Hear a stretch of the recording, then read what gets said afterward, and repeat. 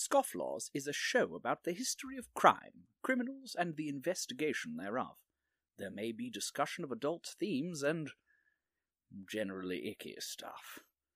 Also, neither host is a legal professional, and this show does not contain any legal advice. Remember, crime doesn't pay. Unless you're really good at it.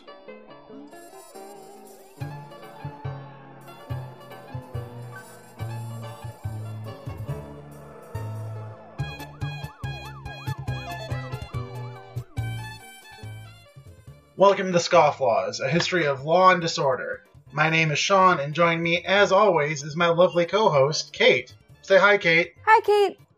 All right, well, Kate, what are we discussing today? Well, Sean, as you know, the day that this episode comes out is a really special and incredible day. Oh, yes, it is. Yes, it is. So sounds like you have an idea of what we're talking about for once. So what is the special day? Today, being the 20th of June, is my 10-year wedding anniversary. I mean, yay, awesome for you and Trey, but that wasn't what I was talking about.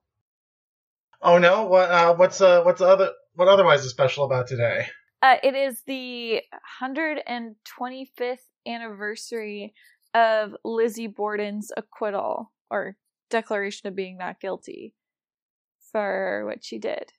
Oh wait, hold on. So, I thought we pretty much accepted. I thought it was pretty much known that Lizzie Borden did murder her parents with an axe. Is that not right? According to the legal system, it is not correct. Although history or people throughout history have different opinions. Huh. Well, that's interesting. Yeah, let's talk about Lizzie Borden then.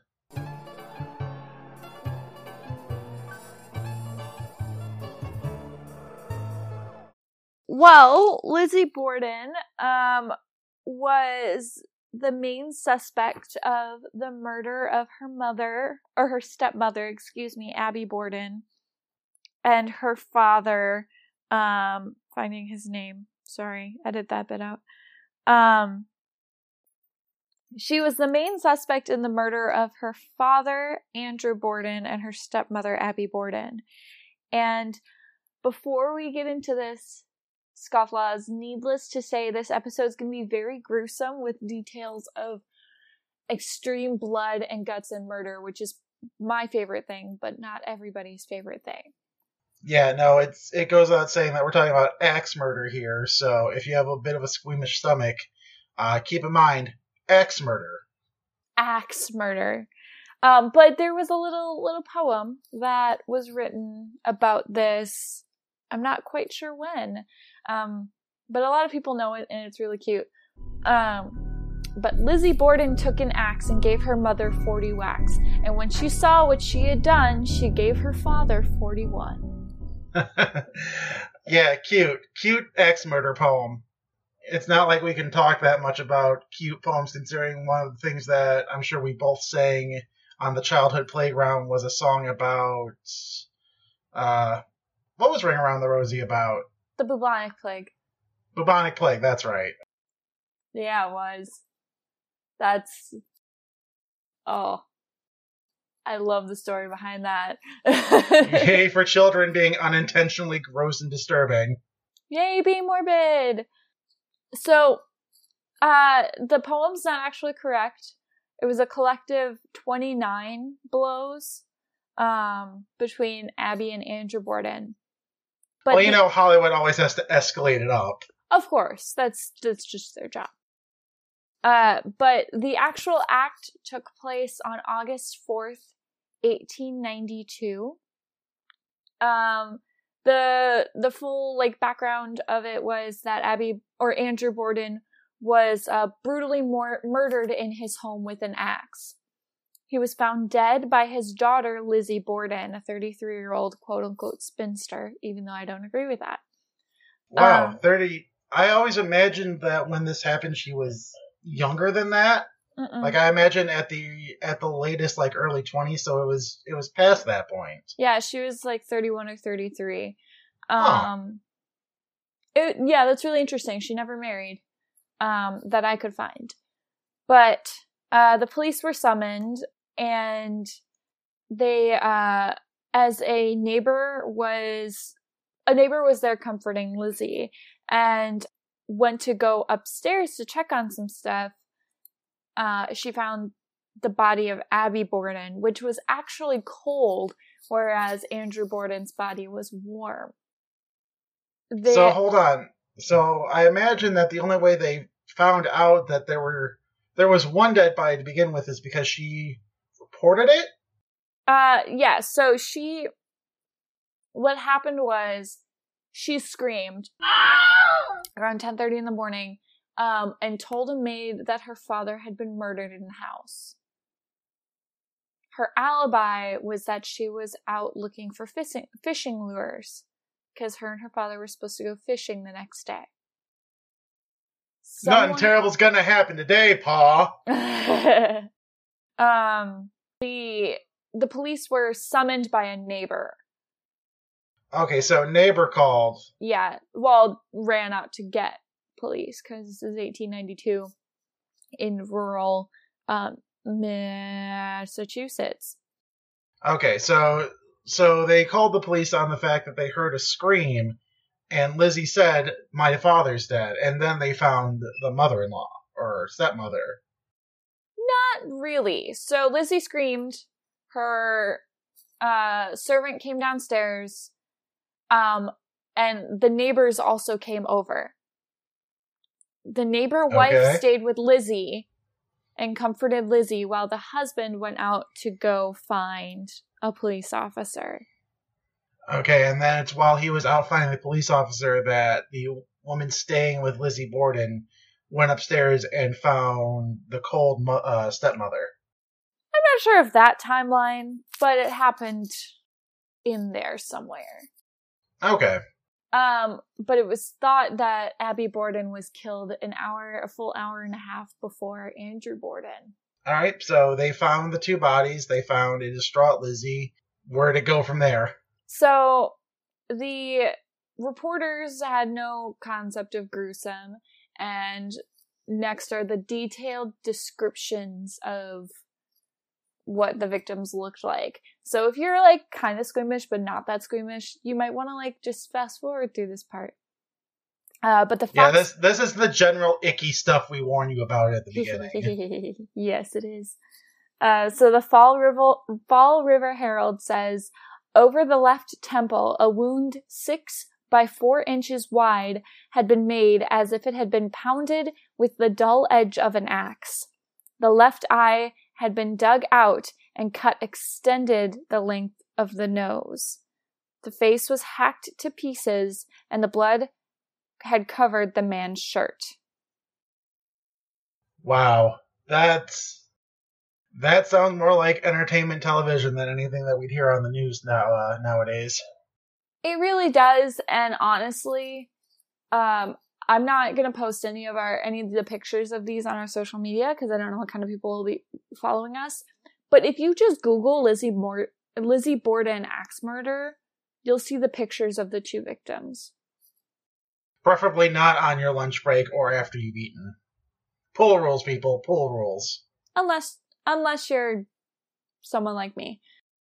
So it was suggested that Abby was killed by a tall man from behind because her gash was in the back of her head.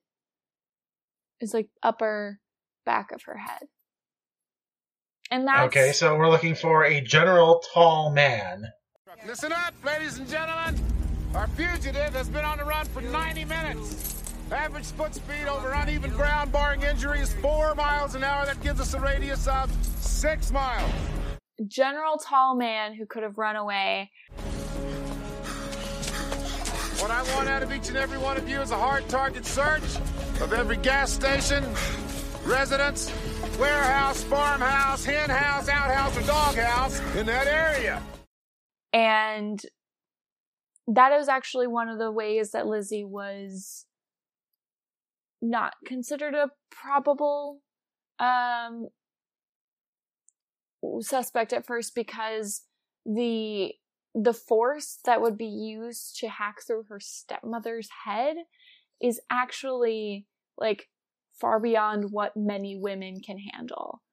She may have been a strong woman, we don't know, but she was shorter than her stepmother, and she would have had to get a really good angle and be really strong to crack through the back of the skull.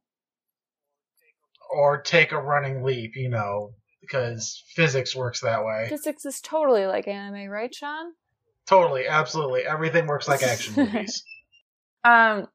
So Lizzie and her sister Emma went to stay with some neighbors, and rumors began to spread that Lizzie was involved with the murders because she had tried buying a deadly poison from the drugstore 2 days before the murders. And it was claimed that she had a less than ideal relationship with her stepmother, Abby, but every family member who had ever encountered them said that they were fine. But all the neighbors were convinced that they didn't speak to each other and that they hated each other. But everyone who lived in the house walk up to CVS and ask for your strongest poison, please. I forgot what the poison's called because I couldn't pronounce it, so I didn't want to put it in the show. But it was a lethal dose. It was like the most lethal dose you can buy at a drugstore in 1892. Oh, man. No idea, of course. No, they didn't need one. So the police concluded that this act had to have been someone in the house. Like the person who committed the crime had to have been someone in the house. That left only 2 suspects, Lizzie and the maid, because Emma was not home. She was, like, her alibi was confirmed. She was across the town at the time. But Lizzie, her alibi was really confusing. Like, no one really, she never gave the same answer. And the physician that examined her after, the family physician who examined her after to just make sure she was okay, said that, quote, hacking is almost a positive sign of a deed by a woman who is unconscious of what she's doing. So setting her up to be able to plead womanly insanity? Yeah, plead hysteria. That's a thing, right? Yeah, no, that's actually, I mean, at this point in time, that would have been a thing. Oh. And I only know that because I listened to Sawbones almost religiously. It was a real thing, and also cures for female hysteria included going to a doctor, and the doctor using an early vibrator on you. Yep, I remember hearing that part too. You know where the term actually comes from? The idea that, how do I put this delicately? The whole rigging down there would wander around the body, and where it like settled would cause different maladies. Yes, the wandering uterus is what it was called, or a walking uterus.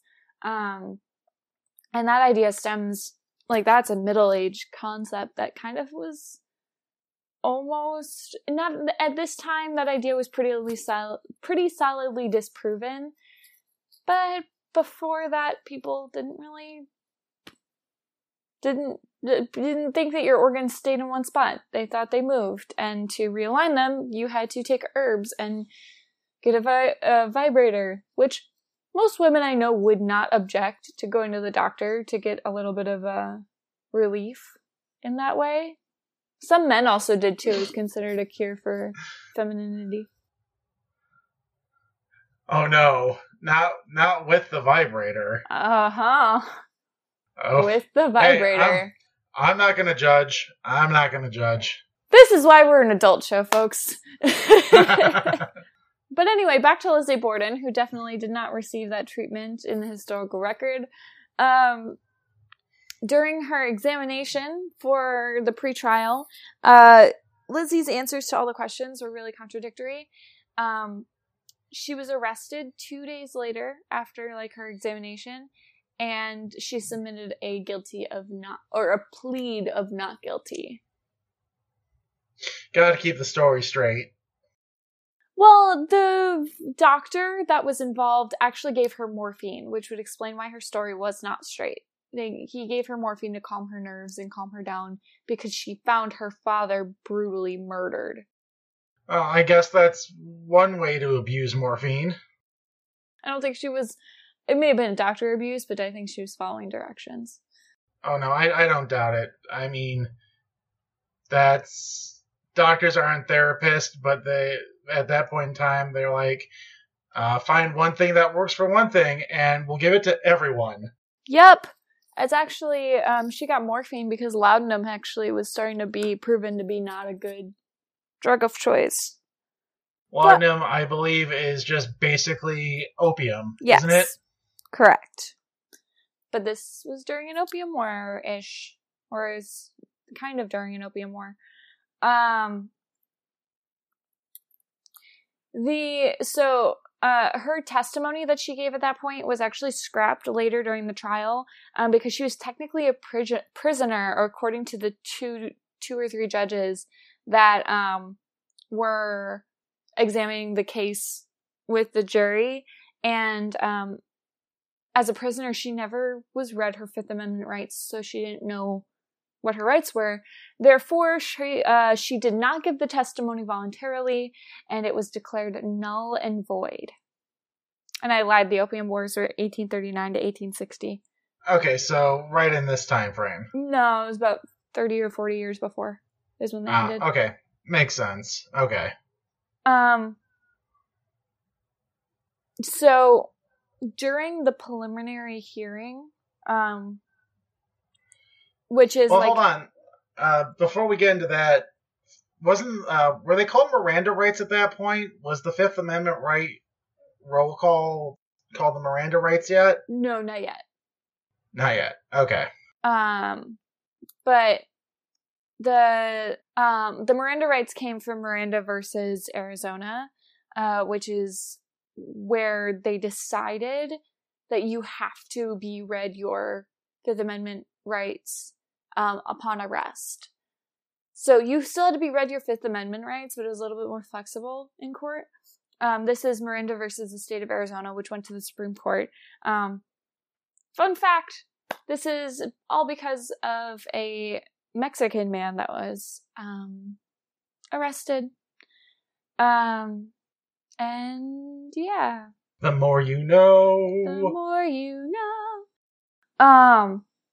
But back to Lizzie Borden. So they had the pretrial thing, which is where they're just trying to collect statements and evidence to figure out who they should arrest and try, which is how Lizzie Borden got arrested. And then during the preliminary hearing, this is when the judge decides if your case needs to go to court. Okay. So, like, say you stole a yacht, like they do in Gilmore Girls. I've never watched an episode of Gilmore Girls, but my sister has every single season on DVD. Not surprised.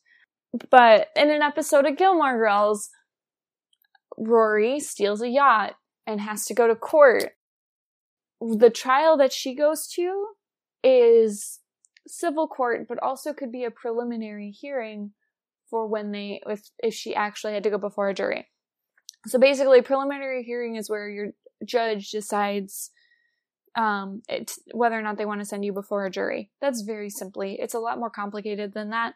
But the judge declared that Lizzie, this is just a single judge, not the two judges at her actual trial, but the judge declared that Lizzie was most likely guilty and wanted to put her in front of a jury. All right, so that makes sense. And then we go to the multi-judge bonus. Multi-judge bonus.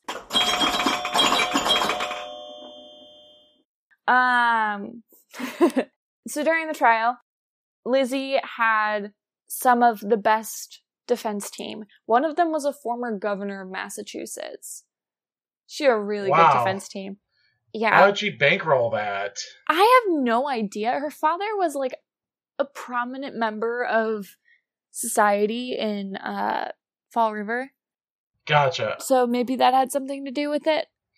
Paid with clout, I guess. I mean, that's still like, we're still in that time frame where if you're important enough to the part of society that you're in, you can trade that for goods and services. Sort of. This was far enough into capitalism in the United States where money was an actual thing, and this wasn't super rural, so money did change hands. I just don't know how or how much. But there was also really good prosecution. It was some of the best prosecution in the state of Massachusetts at the time. So this was like the OJ trial of its century. Exactly. It was actually declared the trial of the century by several newspapers. Well, all right. So she's got her legal team. She's got the prosecution. She's got 2 judges. Mm-hmm. So the trial opens on June 5th, 1893. Several people testified against her, and actually the defense used most of the state's witnesses against themselves. They didn't call very many witnesses for the defense. It was all state prosecution's witnesses that were then cross-examined to prove the defense's point. So real, like, Phoenix Wright style stuff where defense doesn't call anyone, it just pokes holes in the story. Objection! Exactly, and you don't need to prove someone is not guilty per se. You just need to plant enough reasonable doubt in the jury that they cannot declare them guilty. Because the only way to declare someone guilty in a jury is if they are guilty beyond reasonable doubt. Take that! Alright, so I'm guessing they poked enough holes in that? They did. So, one of the main pieces of circumstantial evidence that the prosecution brought forward was that a family friend that the Borden sisters were staying with said that Lizzie, in broad daylight, started burning a dress. And Lizzie claimed that it was a dress that was covered in old paint. Well, it was a light blue dress, and Lizzie was said to have been wearing a light blue dress on the day her parents died. So that was enough evidence for the jury to like start being like, oh, we don't think she is not the one who did it. We think she did it. Just walk out to the front yard and start burning a pile of clothing. Yeah, that's not suspicious.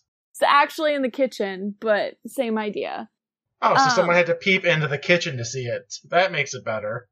Well, it was actually like people were preparing for dinner or whatever. And she just tossed it in the fireplace. So the defense poked a hole through that, saying, well, if you're burning a dress because you murdered somebody in it, why would you do that in front of the entire family? Why wouldn't you do it in front of the entire family?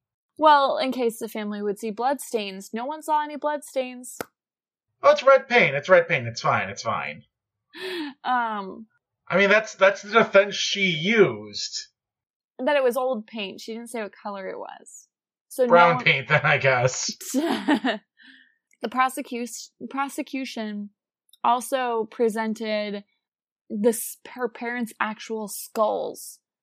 So, not the prosecution, excuse me, the defense. So when the prosecution rested their case on June 14th, the day that we're recording this episode, by the way, the defense then comes up and starts examining and everything like that. And her parents' skulls were presented by the defense as evidence, which made Lizzie faint for a total of 7 minutes. Oh yes, the famous fainting defense. Yeah, so they wanted to show that she was a woman, but also you see this bashed in skull of your father. And you get the vapors. Wow, I can't do a southern accent. Wow. And my dear, you get the vapors. There we go. Yeah. Also, along with the skulls being produced by the defense, the axe was actually produced by the prosecution, but it was only the axe head. The handle was nowhere to be found. The thing that, would have fingerprints on it. Mm-hmm. So my favorite quote from the trial was part of the closing statement of the defense, and it said, "There is not one particle of direct evidence in this case from beginning to end against Lizzie A. Borden. There is not a spot of blood. There is not a weapon that they have connected with her in any way, shape, or fashion." 'Cause she burned it. Likely. See, you're convinced that she's guilty, and I'm not. Okay, so, I mean, taking the nursery rhyme aside, what makes you think that she wasn't guilty of it? I think that, I don't know. I don't know who could have done it, but the defense was really good. If you read the trials, like, the defense was, all the evidence that was brought forward against her was really flimsy. It was the testimony of a dress and of a doctor who just said, maybe. All the character witnesses were like, Lizzie's like the most upstanding person we know. She could never have done this. The people who were like, well, she's rumored to have hated her stepmother. All those people were proven false because her sister and her maid and other close friends of the family said, actually, she had a really good relationship with her. Not enough to call her mother, but like...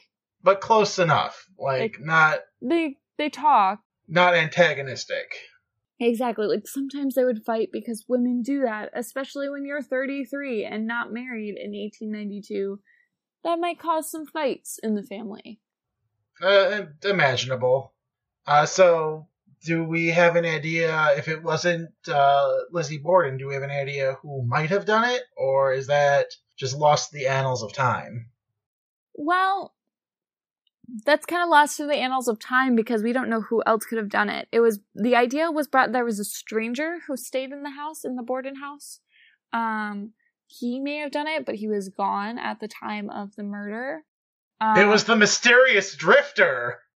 He actually was like a mysterious drifter. Oh, God. And then they blamed a foreigner for a while. Like, if they saw a foreigner in town, and then they didn't see him after the murders. And Nope, not touching that one with a joke. Not right now.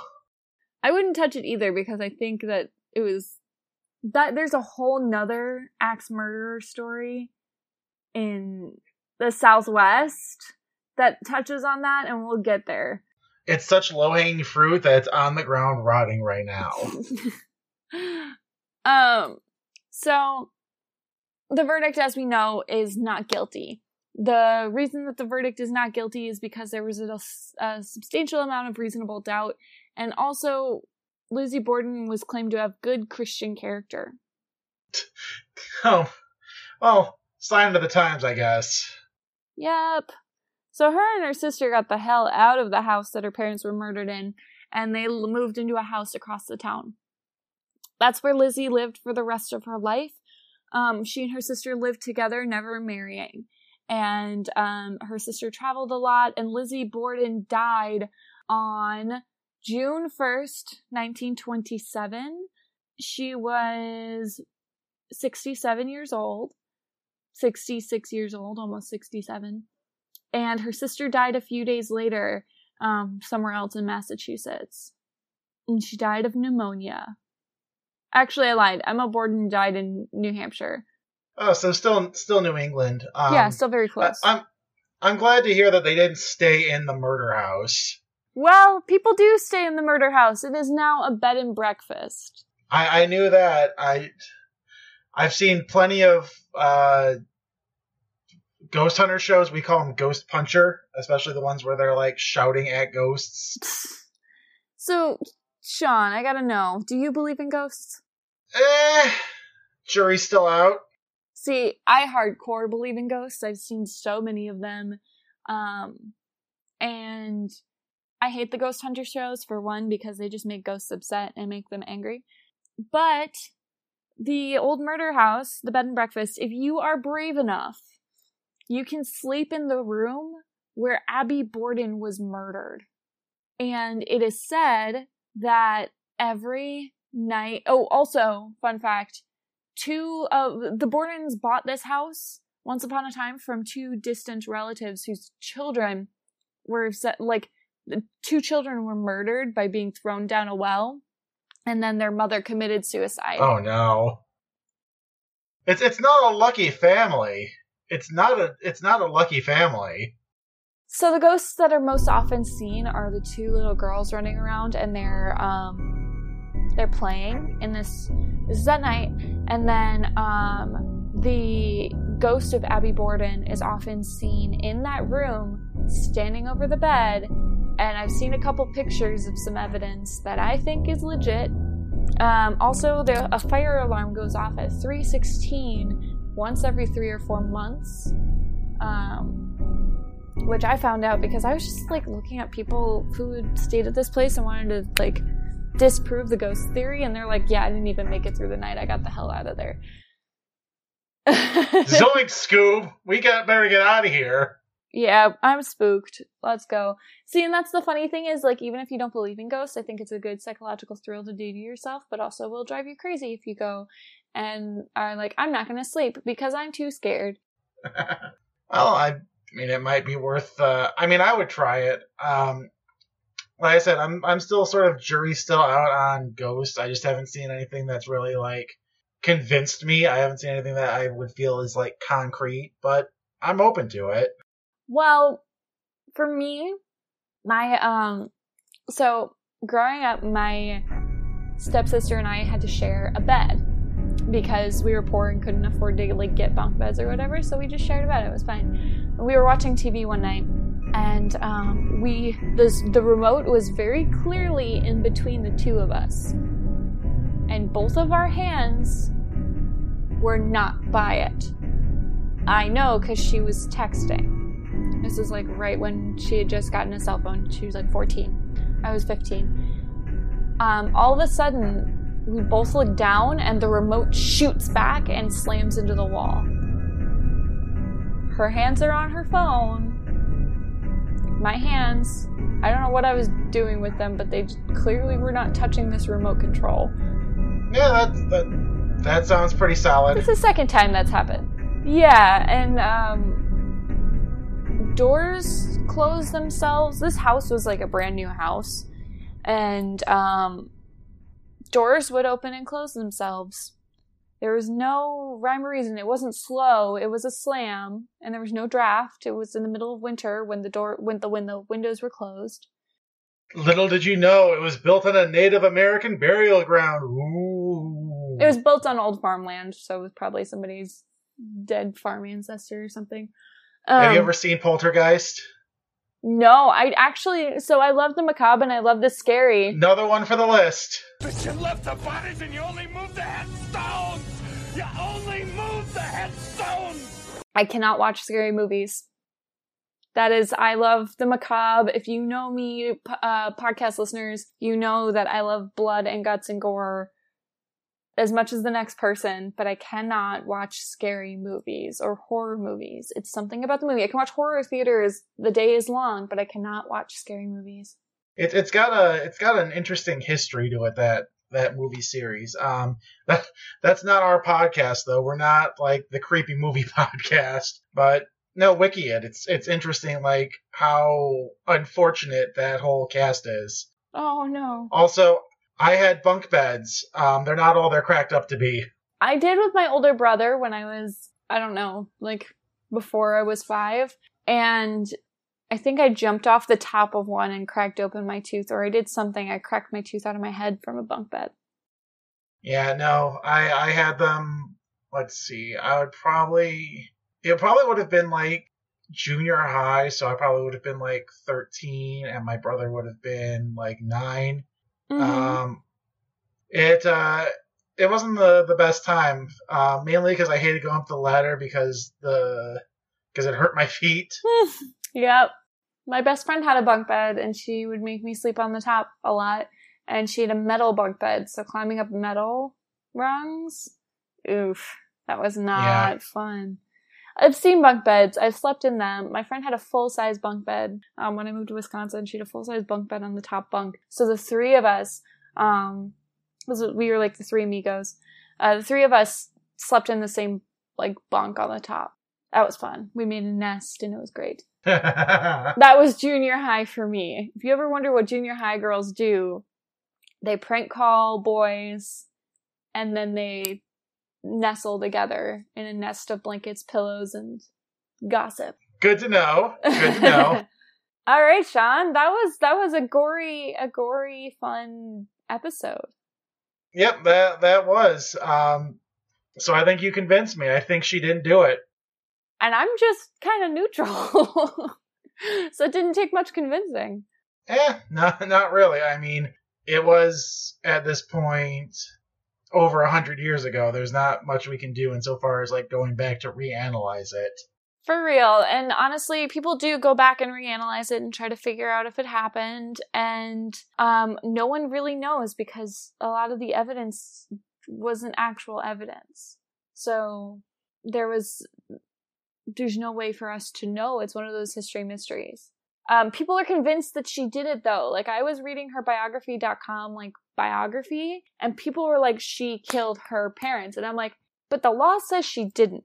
So just real quick, is it too late to change the name of the show to History Mysteries? I think there's already a podcast called History Mysteries. Dang. Oh, well. Thank you, ladies at Stuff You Missed in History class, for putting that term into my brain, and I use it constantly. If they could sponsor us, that'd be fun. Yeah, well, we'll see about that. Speaking of sponsorships, if you want to sponsor with us here at Scofflaws Podcast, if you want to sponsor us and be featured on the show in your own little 30-second ad, you can email us at scofflawspodcast@gmail.com. We would love to talk with you and figure that out. And if you don't want to, if you don't have anything to sell, but you still want to support the show, you can donate to us through our Patreon at patreon.com/scofflawspodcast. Yeah, that. And also, if you don't have any money to give, but you want to love us and give us attention,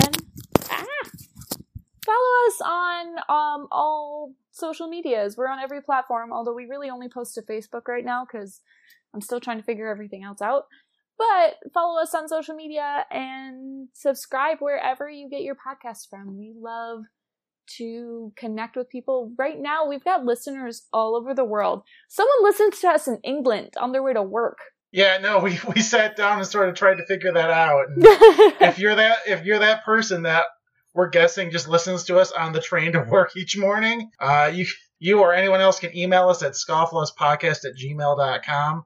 Scofflaws Podcast is also what you'll find us on most social media, except I think Twitter, but we haven't done much with Twitter anyway, so oh well.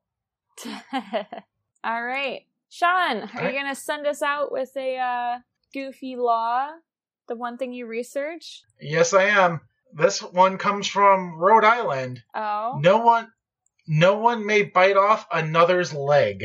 I mean, I hope you wouldn't bite off another person's leg. This one is one of the ones that has the full text of the law here. I'm just going to read it off because it's not that terribly long.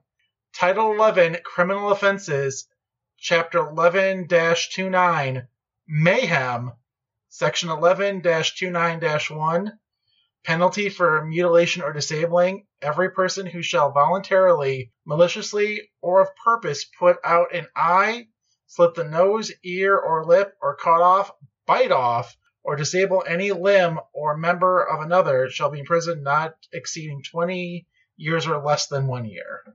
What? It's a misdemeanor? It must have happened enough times for them to write such a stringent law that they would clearly get a misdemeanor if they, what was it, flick somebody's ear was in there? Put out an eye, slit the nose, ear, or lip. Ooh. Slit, yeah. I'm just thinking now of slitting your septum. That sounds painful. Anyway. I mean, you can do that with a punch. If you punch someone right, it'll bust that lip open. Icky, gross, cool. All right. Well, thank you all for joining us here at the Scofflaws, and we hope you enjoy the rest of your week. And I don't know what we're doing next time, but we'll probably discuss that off mic. So yeah, thank you again for joining us, and say bye, Kate. Bye, Kate.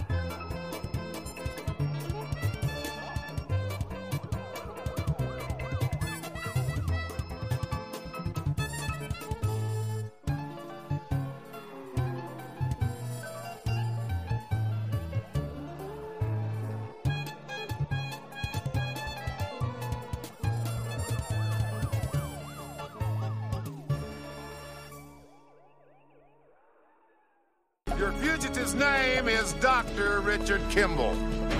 Hold it!